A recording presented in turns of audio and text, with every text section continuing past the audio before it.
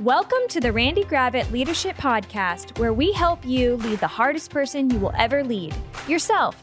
Here's your host, someone who believes leadership begins at home, Randy Gravitt. What do you want? It's such a great question. I was having a meeting with my team just a few weeks ago, and one of the people said, "What do you really want? What are we really trying to do?" And as I'm thinking about our whole leadership deal we work with leaders all over the world, and it's so much fun to get to invest in them. But what I really want is I want to see a world that is well led. I want every single person to have access to a great leader. Now, I want you to think about this. Have you always been well led? Chances are you've run up against a leader that didn't do what she was supposed to, or he didn't add value the way he could have. And you know, if that was the truth, it caused you to suffer. It caused all the people on the team. It just was so hard.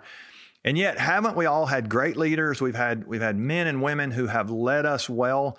And we just know the benefit of that, how much joy that brings. What I want the people who work for you, who live with you, who are in your sphere of influence, I want them to be well led. Now, here's what I can tell you. Leadership is hard. It's such a challenge, especially now we're in this total world of disruption all of a sudden. And it's really hard to lead. It's hard to lead well. And yet, if you don't lead well, your people are really going to suffer. But if you get it right, if you lead well, if you think about how to add value to your people, if you have a vision for great results and you create great stuff and you have people with you along the way, it can just be so life-giving to everyone involved. So as I've been thinking about it and I'm talking to my team, one of the things we noticed was nobody's talking about self-leadership. I really can't find anybody that's really talking about how do you lead yourself. The hardest person you will ever lead is you. I know this because I look in the mirror every night when I brush my teeth or in the morning and I see the hardest person I'm going to lead. It is me. I'm just like you. It's such a challenge to lead ourselves well. And as I look around, nobody's really teaching me how to do that. So one of the things we talked about with our team is, what if we came up with a way to try to help people really invest in themselves? When the tank gets low, we just become the fuel source for them to really recharge. And we hope you'll let us join you on this journey of leadership as we do this. Here's what we're going to do. That's our format. We're going to spend some time every week just kind of having a heart-to-heart chat like we will today.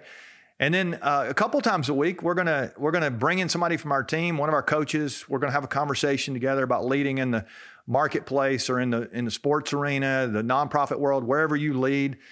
And then on Fridays, we're gonna try to bring in a guest, just a normal, everyday person who is actually a leader that is accomplishing some extraordinary things. We got some great people lined up that you're going to get to hear from. It's going to be a lot of fun as we have this conversation. So one of the things you can help us with is subscribe to the podcast, tell your friends about it, help us grow this. We're not really going to ask a lot from you, but that would be something you could really help us with. It'd be fantastic.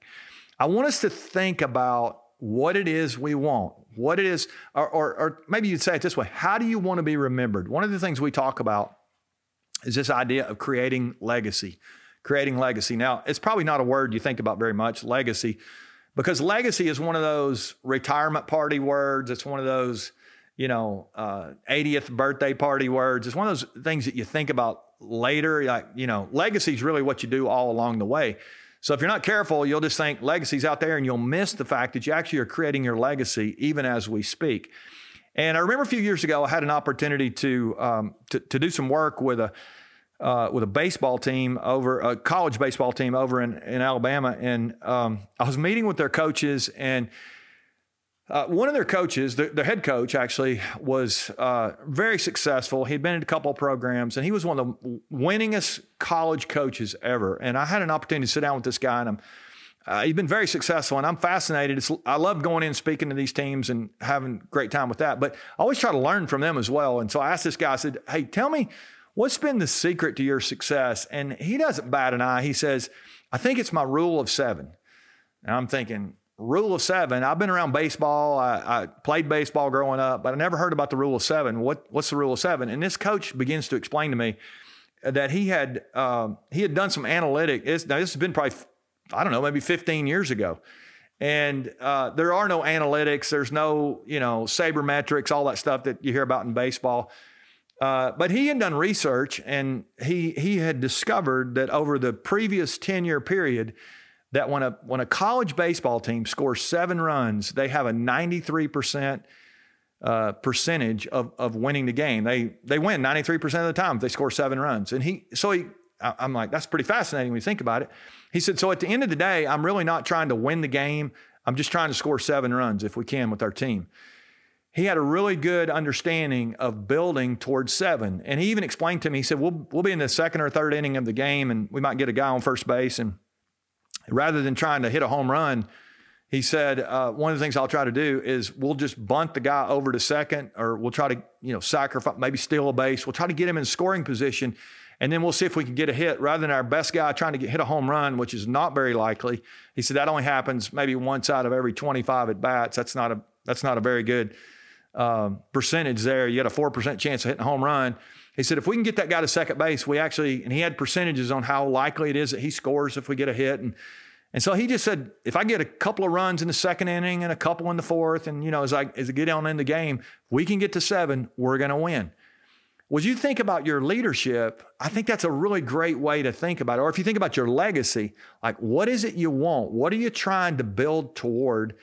And one of the things I can tell you is that you get to choose how you're going to live your life. Now, today's a really pretty special day for me. Actually, in a way, it's I'll date this, probably shouldn't, but it's October the 5th.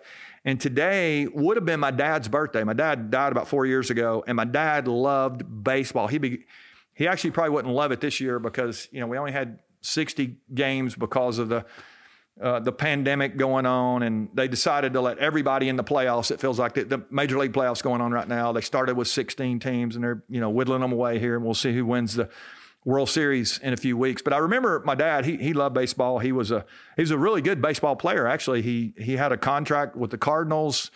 He turns it down, believe it or not, and marries my mom. He starts playing professional fast pitch softball. He's just a pretty fascinating guy, but he ends up working with Georgia Power. He was a power man is what we called him. And so my dad made sure the lights were on for everybody. He starts out as a helper in the line crew. He builds this 35-year career and ends up retiring as a regional manager here in Georgia. And he has a great legacy. But I remember one of the things he also did, not just work, he also tried to win at home. He wanted to win at work, but he also knew it was important to win at home. And I think a lot about that myself. I think if you as a leader, you win at work and you lose at home, I think you still lose. And so we want to make sure that we understand leadership is holistic, and it all kind of fits together. Well, my dad he's coaching Little League Baseball when I'm a kid. And I remember maybe it was the summer of 75 or 76 back in the previous century. I know we have a lot of young people that we hang out with, probably a lot of young people listening, and you weren't around then, but something crazy happened in my hometown. They had invented these. If you're on the YouTube channel, you'll see they had invented these aluminum baseball bats at the time. They'd come out with these, and my dad and I were, I got my first one for Christmas, and man, I was fired up. It was going to be my second year of Little League. I was going to be the oldest guy on the team, and I was about to become a home run hitter. I was pretty fired up. I thought this is just going to change my life. This is incredible. And that was the summer that my dad taught me how to bunt. So Dad explains to me that, when somebody gets on base and there's nobody out and you come to the plate, we're gonna have you square around, and we're gonna have you bunt the ball just out in front of the plate, and more than likely you're gonna make an out. But your buddy, your teammate, is gonna advance to second base, and then we'll let one of these other guys come in, and they're gonna drive in the runs. And this is not going to be your slugger summer. This is going to be your summer where you learn to bunt. Well, my dad was actually a pretty wise man. We won the championship that year, if I recall, and yet it was not about a trophy when I look back on it. My dad's legacy, as I look back, there's things that he taught me that I'm still carrying with me. And as you think about your people, you will be remembered for the way you led. My dad was trying to teach me that the leader is the one who's willing to sacrifice the most. And he was preparing me for later. He was preparing me for adulthood. And as a leader, you're the adult in the room for your team. You should be the most mature person on the team. You should be the person who's adding the most value on the team, and not just at work. It works at home as well. The parent, right, is the one who sacrifices the most. And my dad he knew someday I'd be paying tuition, and my wife and I have 4 daughters, or had 4 daughters. We still do have them. They're grown and gone, and thankfully off the payroll now. That's kind of cool, but they weren't for a long time. We were paying tuition, and we were going to games, and we were sacrificing time. And in the same way, you're doing this. You're doing the same thing for your family, and you're expected to do the same thing for your team. And you're providing all these resources and a great environment, and you're giving people jobs, and there's all kind of things going on. But as an executive, as a coach, as a leader, as even a family member, a husband or a wife, you have this opportunity to live last. You have this opportunity to add value to your people. And I want to challenge you to be willing to sacrifice the most. One of the things that you're going to find as you begin to sacrifice and you begin to lead, it is going to be very important for you to take care of yourself. And that's really what we want to do here. We want to resource you. We want to help you take care of you. Nobody's having a conversation about you right now. I want you to know it is okay for you to lead yourself first. If you will lead yourself well, you will lead your people well. So as you begin to think about creating legacy, and I want you to think about it now, it is this journey to high performance. It's not just, it's almost like the game Mother May I when you're a kid. It's not some giant step you get to take here. These are baby steps that you're going to take. And as you begin to do that, you begin to live last, you begin to lay down your rights and your resources and your time, your investment for the people on your team. You move them up, help develop them. All of a sudden, you become a leader who others want to follow. So we're going to have this conversation. It's going to be great.